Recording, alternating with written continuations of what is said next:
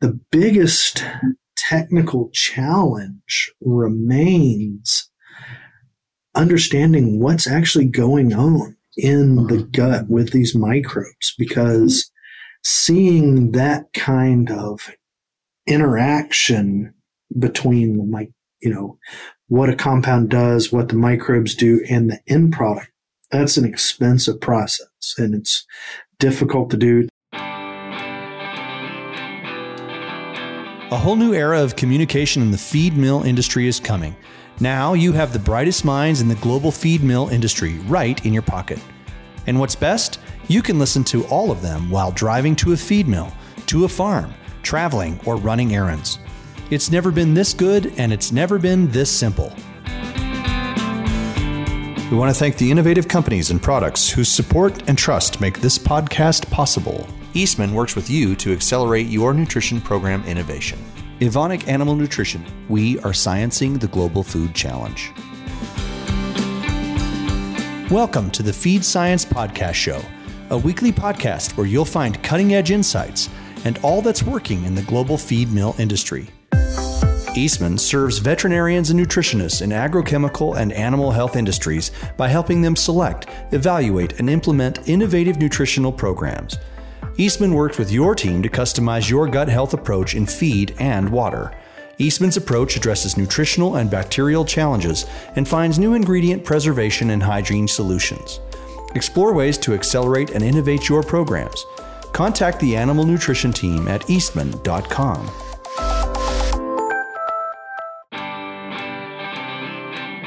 Welcome to the Feed Science Podcast from North Carolina State University's Feed Science program.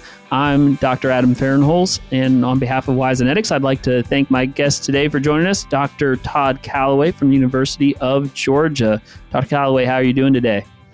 Doing well. Excellent. It's kind of nice getting ready for Christmas at this point. Absolutely. Yeah. Last few things before the holidays here. So Dr. Callaway primarily works in the area of rumen nutrition and microbiology. So we're going to have some discussions today about how the interactions happen between the choices of feed ingredients, additives, and everything else that might go into the decisions we make on feeding, and how that actually impacts the animal, and kind of what that has historically looked like, and what it might look like going forward.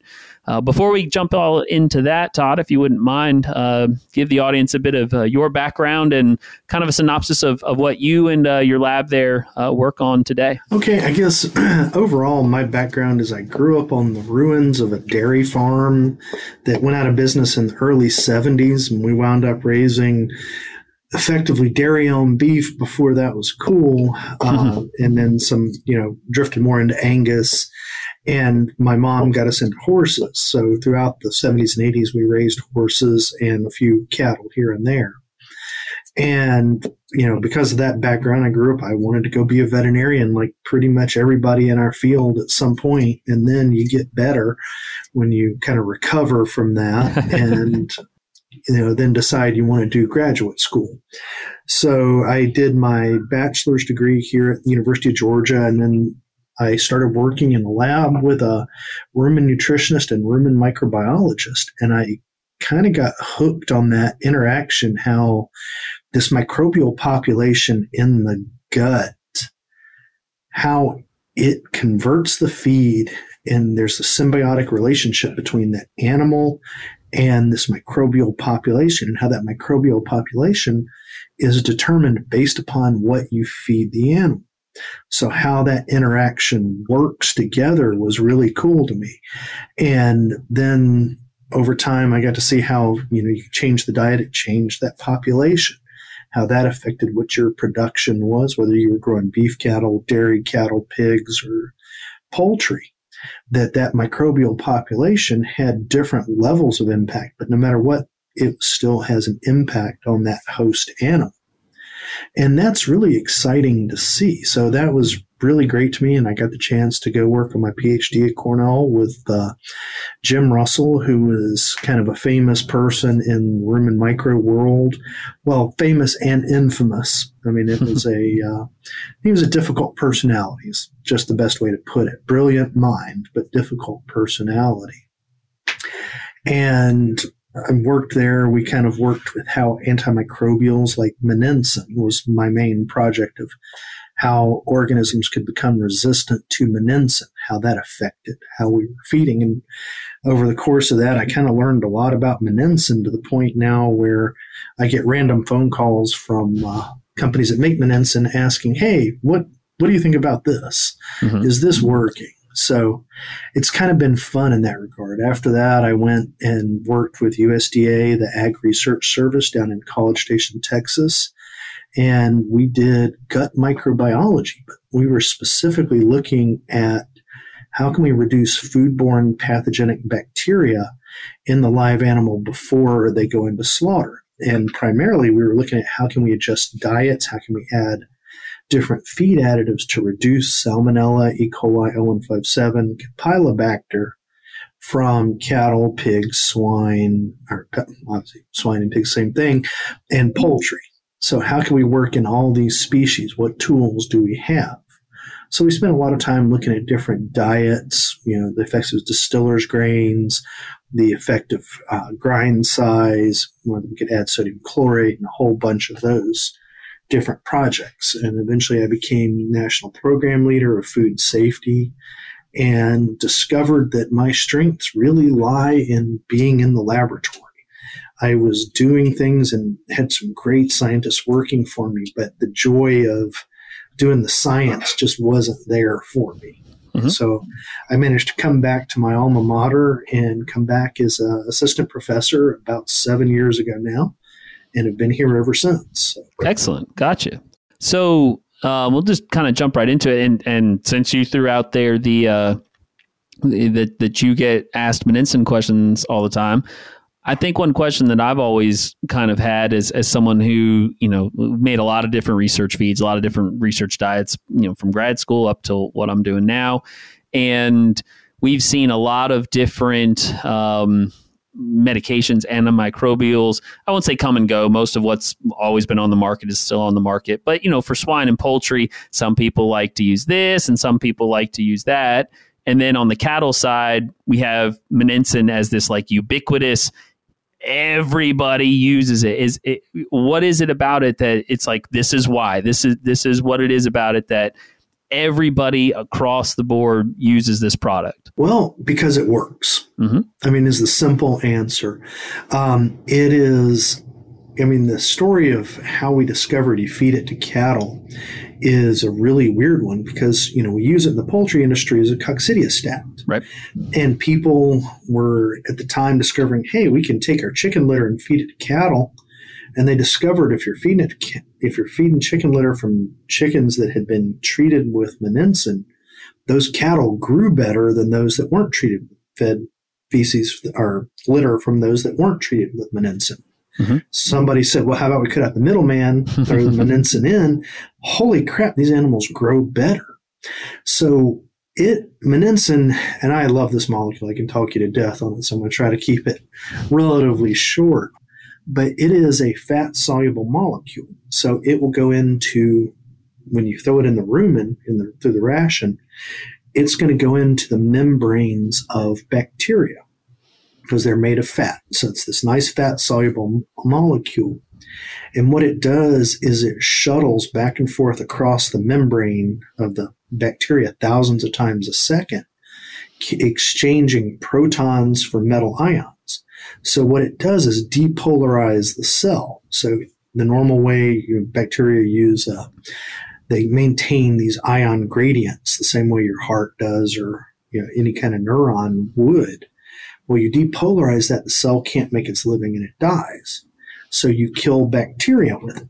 But bacteria fall into two basic physiological groups.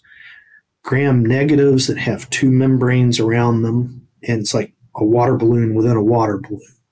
So the ionophore, like Menincin, will go into that outer membrane, but doesn't reach that inner membrane. Mm-hmm. You then also have gram-positive bacteria that's just one water balloon.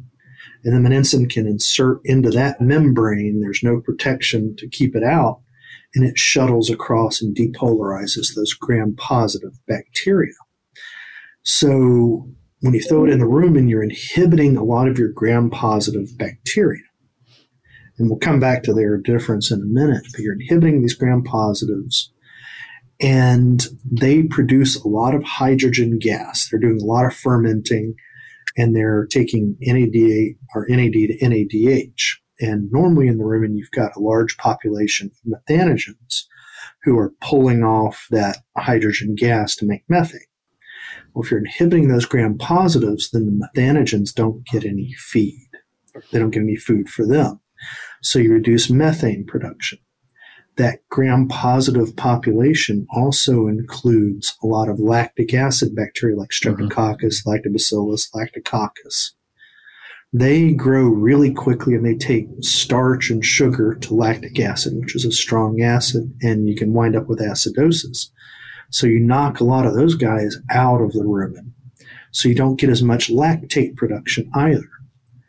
And then you also inhibit a group of bacteria called obligate amino acid fermenters. And they're a group of bacteria, and 3 of them have some of the best names, Clostridium sticklandii, Clostridium aminophyllum, and Peptostreptococcus anaerobius. And they're just kind of fun to say if you're a real nerd over the course of things.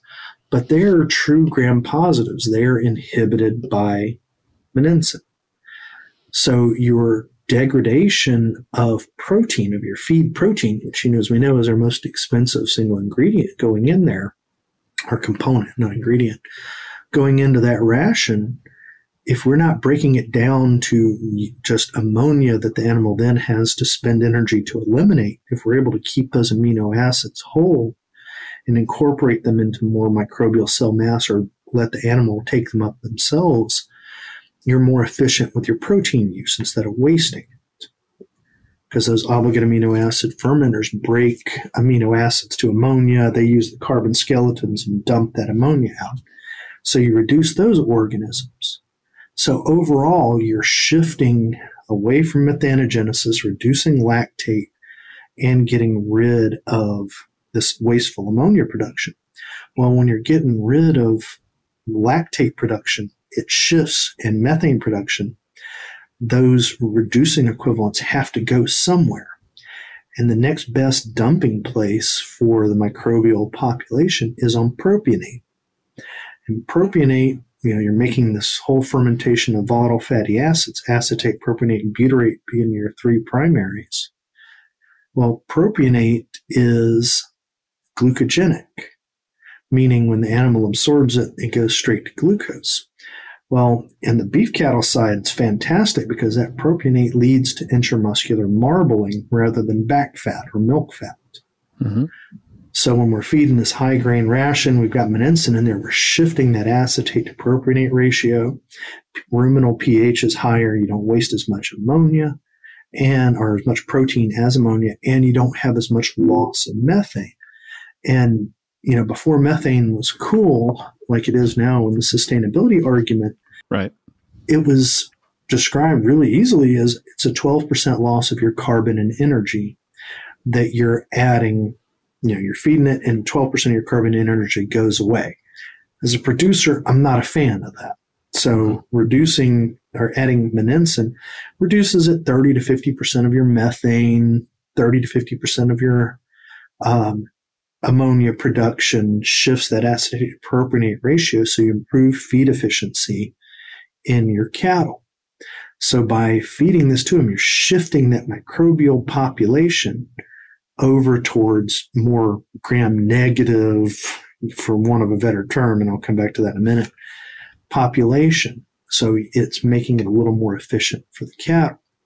Now, it's not as clear-cut. We say it's gram-positive or gram-negatives, and when I learned microbiology, it was viewed as it was like a light switch. You're either gram-positive or gram-negative.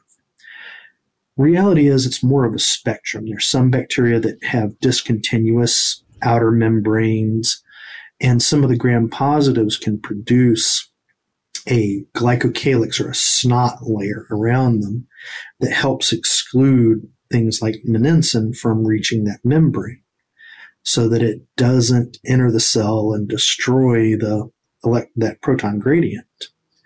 So your gram-positives can become more resistant or less sensitive, not resistance in this antimicrobial sense. But no matter what, you're still shifting that microbial population to be more efficient. So because it works and it's so repeatable that we currently, you're talking roughly 90% of the beef cattle and that aren't in any kind of special no antibiotics ever program are fed ionophores because, I mean, it works fantastically. Yeah. And all figured out by accident, really. Yeah, it was one of those true, just pure accidents that happened. And when you look at the history of microbiology, most of them are. I don't know if most things are accidents. And I mean, I don't know if that's because there are a bunch of mad scientists in the field or just stupid people like me wandering around doing these things. But most of the big things like discovery of Campylobacter, discovery of penicillin, they were lab accidents that, hey, here's something. Yeah. So, mistakes aren't always bad. Sure. Absolutely. So you mentioned like if, it being so ubiquitous, except for in situations where for whatever reason, and in most cases, the ionophores are nice tools to have in that, in that drug spectrum, because they're not going to fall under some of the classes of antibiotics and things like that when we get into some of these programs. But there are still going to be folks that are going to, for whatever reason, want to feed without any kind of medicated feed additive. What are the options if either let's say I'm either maybe in a program like that, or, I want to do something similar to what I'm going to get out of meninsen, but I'm a commercial feed mill and I've got to make my horse feed too. So I'm not bringing meninsen anywhere near my facility. Sure. What else is there out there, additive wise, ingredient wise, maybe even on the processing side, how we handle the grains, grinding size, whatever the case may be, that will do some of that shifting for us too? Okay, well, grind size plays a big role. If you get it so small and so fine on your grind, especially if you're dealing with corn or wheat or barley, you're going to get such a rapid ruminal fermentation that you'll get a lot of lactic acid buildup. You'll get acidosis, and sure. You get small enough, you can kill your cows. We actually had was doing an experiment this fall, and we ordered some cattle feed from a local feed mill, and they had their rollers set to grind corn for poultry feed because this is Georgia. We do a lot of poultry feed. Right. So they ground our cattle ration like you do poultry meal. And I mean, it was dust. I'm like, yeah, I'm not feeding this to my cattle. It's going to kill them. It will stop their clock in no time. So that's ways you can play with it. But there's, so much you can do. We've kind of got that sorted.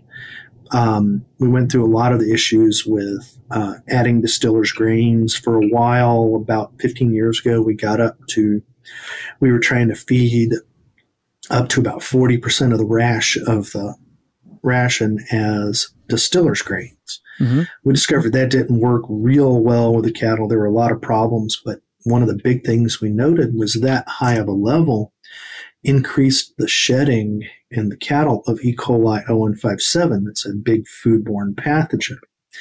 So that and other economic reasons, it's kind of backed down and kind of steady in that 20-25% range for most distillers grains. Okay. So you can play with that.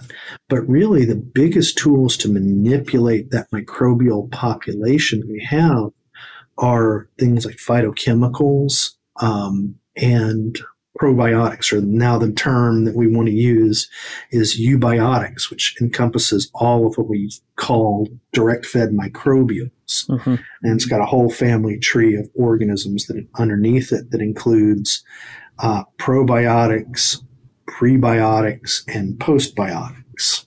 And then you've got phytochemicals that you can also use, so like essential oils. We use some orange peel. There's a whole host of things that we can use to do that.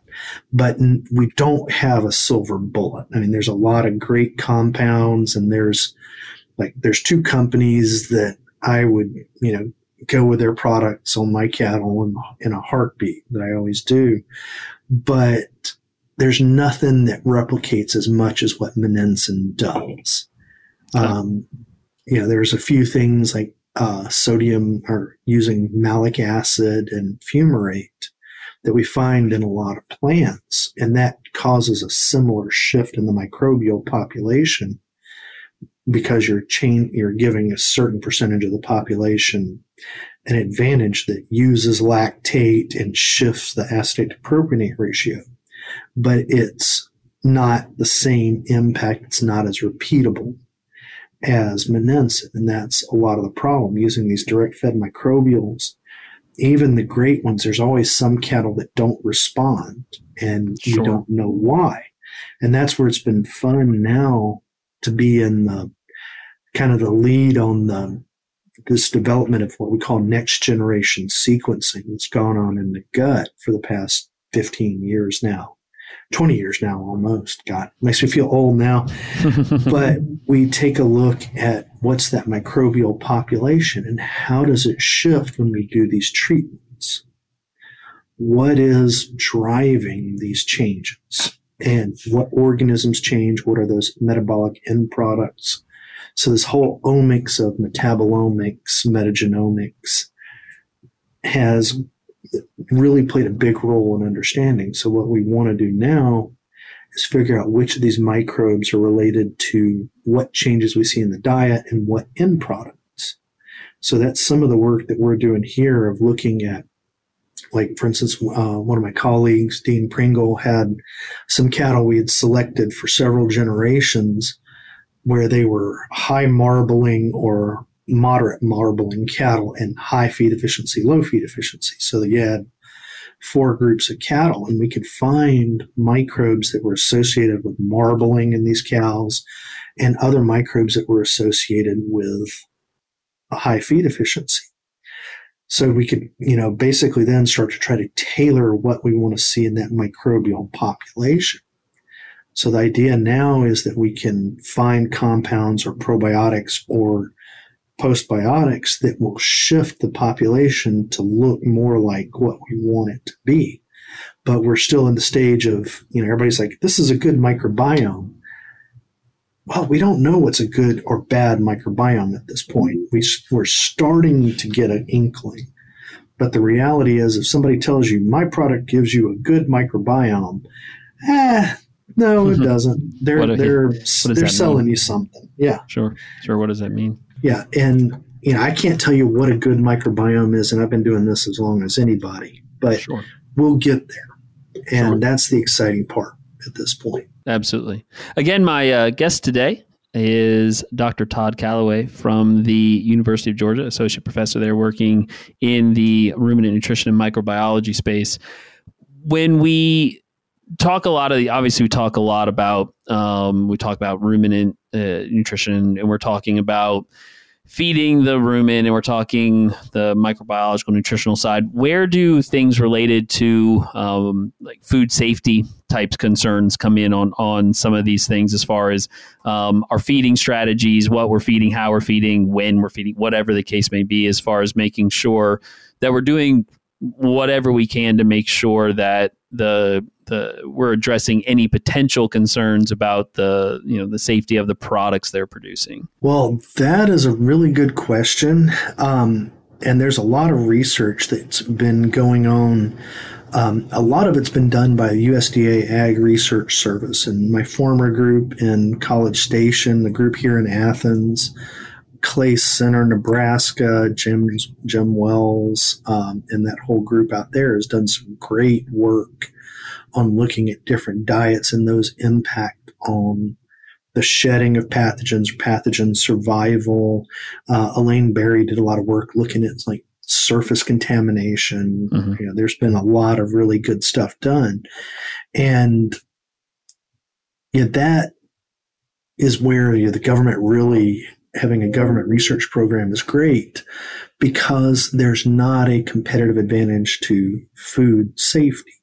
And that's something the cattle industry has done when they created the BIFSCO program, Beef Industry Food Safety Consortium, years ago, that I think is just a brilliant model. It's where all the companies came together and said, we're not going to have food safety as a competitive issue. They share information, and the cattle industry has done a really great, they've been really forward thinking with that. Mandy Carr Johnson has done such a magnificent job in keeping this idea going that we're all in this together because we're protecting our consumers from these bad acting organisms that, quite frankly, are often present on farms. Sure. Or from birds flying over bringing it to them. That's not a competitive thing, that we work together and we share that information. So it works really great to do that. There's a product that I was part of the development, as Robin Anderson came up with it, sodium chlorate.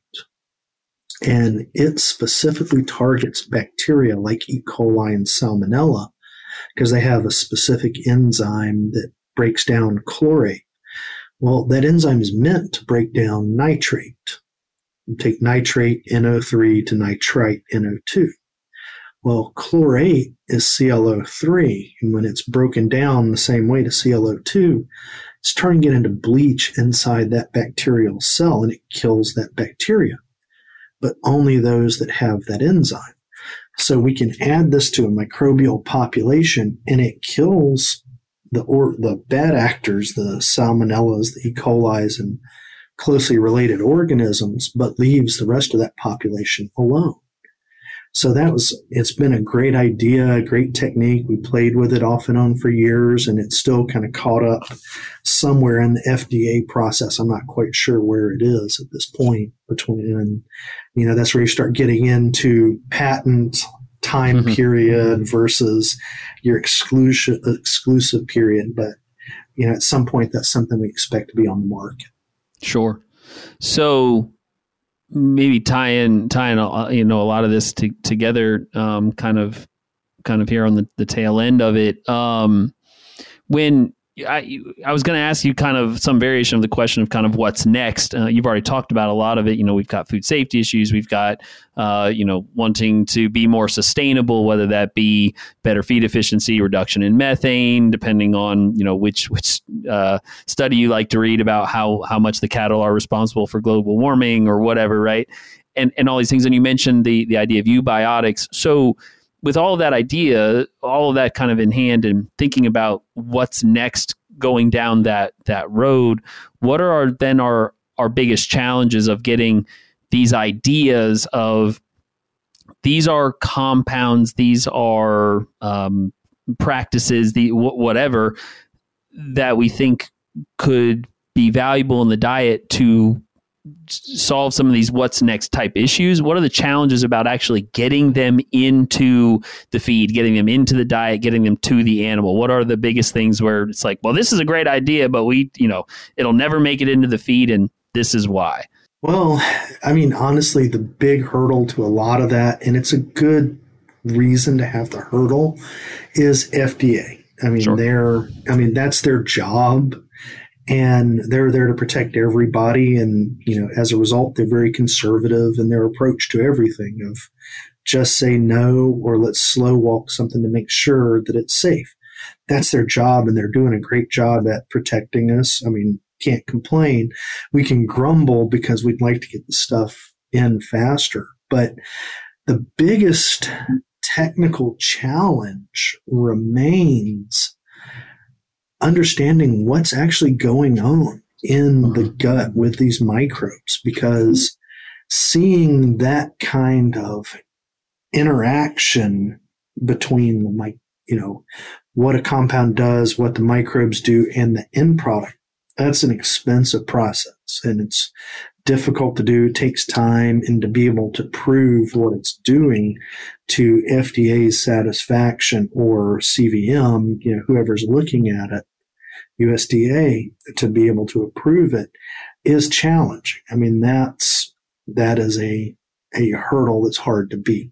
But really the biggest challenge is the biology of it, because these systems, and especially when you're looking at the rumen, there's so much redundancy and plasticity built into this rumen ecosystem that it can adapt to just about anything you throw at it. We can feed cows rocket fuel, and eventually they're going to degrade the rocket fuel. And there's going to be somebody in there that grows really well on rocket fuel, or some of the animals we looked at in Aberdeen Proving Grounds where they're eating TNT residue, and they've got these interesting bacteria.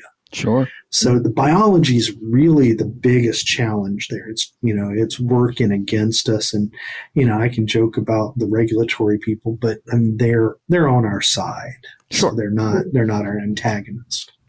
It sounds like to me it's a bit of an advertisement for the newly introduced the Innovative Feed Act, which is supposed to maybe reduce some of those regulatory hurdles such that those things that aren't drugs everything's a drug in the sense, if it changes the physiology, and then they all get treated that way. But there are some of these compounds that we could use in these cases that really shouldn't be classified in the same way, which would give us the ability to use them, but also I'm guessing would make it a lot more attractive for folks like yourself and the companies that you would work with and collaborate with to say, hey, no, we'll do some investment in this because there's a much higher likelihood that, if we find something, we can market it versus, we could find something, but man, it's going to cost us so many millions of dollars and so many years to get it through the process. Is it really worth it? It should open up some of that interest in innovation too. It will. And there's always been a lot of interest. There's a lot of companies involved that do really good science, and they've thrown money at it. But I think this will get, like you said, it will get more people interested and willing to take that risk on, or do we want to test this out? And, I'm kind of excited to see it come forward, and I hope it does. Yeah. Because I know it's been introduced at this point. Mm-hmm. Yeah. Yeah. For those that are listening, they may not be aware. I didn't categorize it very well, but the idea of the Innovative Feed Act is to reduce some of the regulatory hurdle on approval of products that are not drugs in the sense that many of us think about them, that are antibiotics and things like that, but are, a great example is the kind of products we've discussed here today, Monensin maybe notwithstanding, but other products that would be going in and changing things happening inside the gut that might improve a reduction in methane or might improve the ability for certain nutrients to be pulled out and therefore the animal to be healthier and more efficient at the same time. Those things, because they interact with the physiology of the animal, by definition, have always been referred to as drugs and therefore have to go through the full new animal drug application approval process, which is so burdensome that nobody wants to do it. There's the Innovative Feed Act is the intention there is to, for some of these things that could potentially have a different type of a definition, for them to have a easier approval process that would still meet all of the safety guidelines and making sure they're safe to use, but would allow them to come to market in a more appropriate way. I think is a good way to say it. Yeah, it is. And it's an exciting idea. It's the first time that we've really looked at streamlining this evaluation system in years, to my knowledge. We've had the FSMA, Food Safety Modernization Act, and the Veterinary Feed Directive, and it's time to have something else on that side to give us more tools, or at least allow it to be easier for us to find which tools will work. Absolutely. Yeah, there's gonna be a need to find a lot of those situations. I was trying to think of, there's a particular word of what we call some of those products, and I can't think of it off the top of my head. But yeah, I think there's going to have to be we're going to have more tools in the toolbox to meet everybody's, the desires of everybody in the animal food or food animal production system and the consumers. So, yeah. And there's not a silver bullet is the problem. And we all wish there was, because that would make life so much easier. But there's so many different ways to produce animals, different conditions on farms, that you just can't have that one blanket approach or blanket answer. Exactly. Absolutely. Well, since I can't figure out what that word was called, I know there was this. I know someone's coined a term, and I can't remember what the term is for what they wanted to call some of these products, and it's going to drive me nuts. But that's okay. It's time for our famous three. Evonik Animal Nutrition is committed to ensure food security and safety while reducing the ecological footprint of animal farming.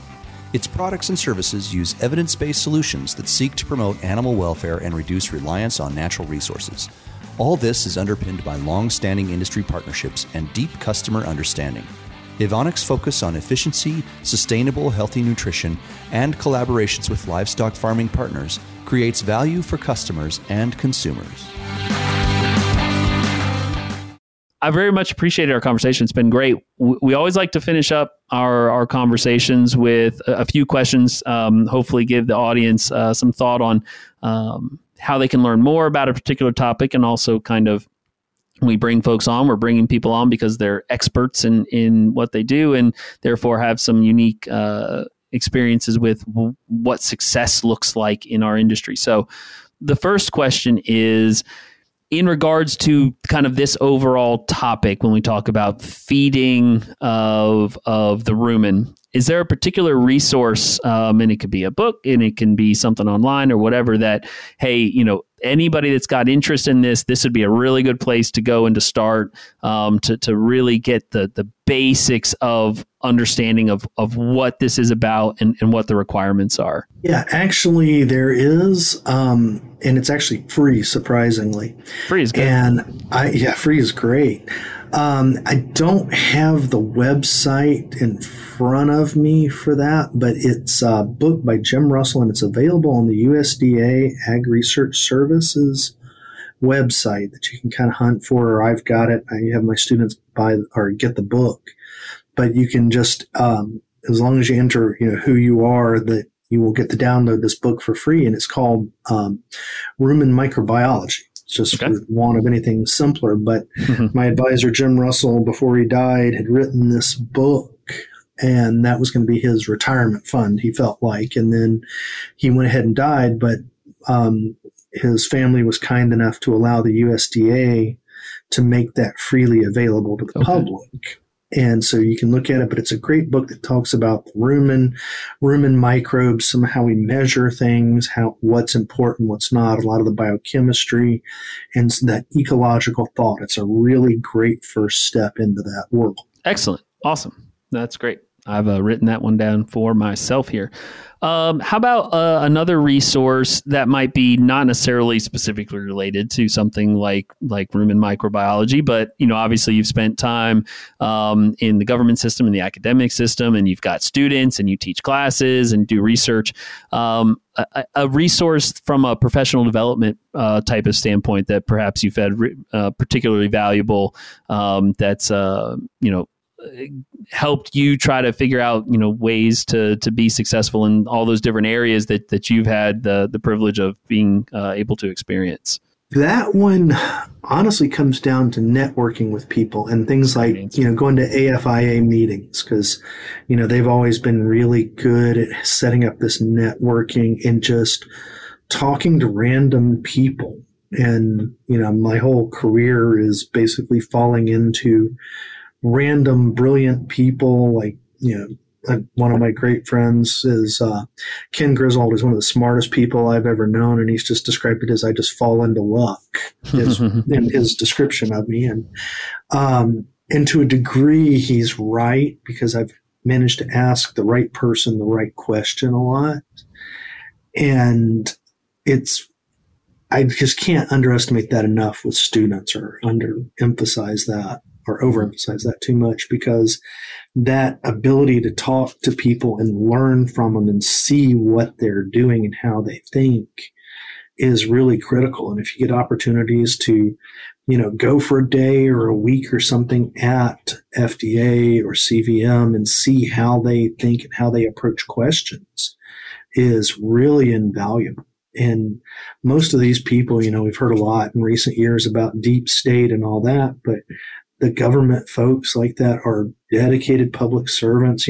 I worked for the federal government for almost 20 years, they're dedicated, really highly dedicated people to serving the country, and they love to help where they can. So, talking to them and building those relationships is probably the greatest resource. It's a cliche to say that people are the greatest resource, but they really are. And I mean, it's a cliche, but it's a cliche for a reason.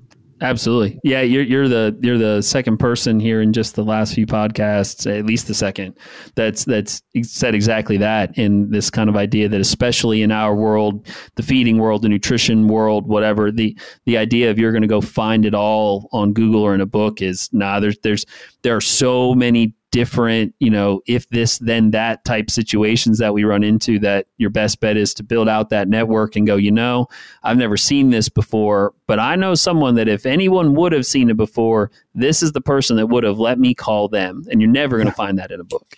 Yeah. And, there's a guy down the road here. He's like 85 years old and used to run a feed mill. And he's just got these random tidbits of things of, turn your temperature up this much, do this. Yeah. That's nowhere written, but it's just his institutional knowledge, and it's fantastic to have. Yeah, 100%. Absolutely agree. And that leads us into our last one here, which is, in your experience dealing with all the different folks that you've dealt with and getting to meet all of these different people, if you had to pick a professional skill or a character trait that you'd say, hey, everybody that I run into that I would describe as, very successful in their chosen part of this field, they all do this or have this. Is there kind of one thing that comes to mind that kind of rises to the top for you? Curiosity. I love that They're answer. always digging into things, and they may not be the one asking the question. If you're in a meeting and there's always that guy that's asking a question just to show how smart they are. That's not necessarily your curiosity. It's the guy in the corner that's drawing, trying to figure something out, and that will come ask them later of, hey, how do we work this? That kind of genuine curiosity almost always leads to success. I mean, and it may not lead to the economic rewards for that person, but they're going to make a difference. Right. No, I love that answer. I have that conversation a lot with students, going all the way back to the first thing you said at the beginning. A lot of folks that end up coming into the ag area think, veterinarian sounds good in that. And I don't even actually know if I ever shared on the podcast or not. I probably have. My wife's a veterinarian. My mother was a veterinarian. I've always really liked the field, but I'm not sure I wanted to be one specifically. But like you said, a lot come in that way, and then they go something, and they think, well, maybe grad school. And when students ask me, well, what are some of the things that I should be thinking about if I'm going to grad school? That is right at the top. How curious are you? Like, if you're going to go down that path, I want to know that you're somebody that wants to go dig and find an answer to something. And I think that's an underrated skill. I think it's a great answer. Yeah. Couple that with resilience, and somebody's going to be great. Yep. I agree 100%. Well, Todd, I thank you very much for the time and for the conversation. I've enjoyed it a lot. Once again, my guest today has been Dr. Todd Callaway, Associate Professor at the University of Georgia. Thank you for your time, and have a Merry Christmas. Same to you. Thank you very much. Merry Christmas to everybody. For Wisenetics, I'm Dr. Adam Farnolls here at North Carolina State University in the feed milling program. Wishing everybody, I don't know if this will come out before, after, or right around, but happy holidays, happy new year, and we'll see everybody in 2024.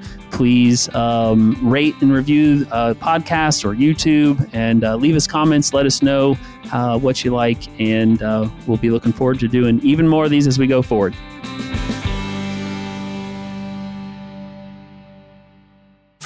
Looking to elevate your brand and captivate audiences through the power of podcasting? Look no further. Introducing the Custom Podcast brought to you by Wisenetics, where we take care of the behind the scenes so that you can focus on what truly matters. Podcasting has become an invaluable tool for brand awareness, but let's face it, putting it into practice can be a daunting task. It's incredibly time-consuming and requires technical know-how. But don't worry, we've got you covered. With our experienced team at the helm, we'll handle the operational aspects so you can channel your energy into what your company does best. Are you ready to unleash the podcasting potential of your company? Schedule a call with one of our specialists today at the link in the bottom of this episode. You'll also receive a free podcast strategy consult tailored to the unique needs and goals of your business.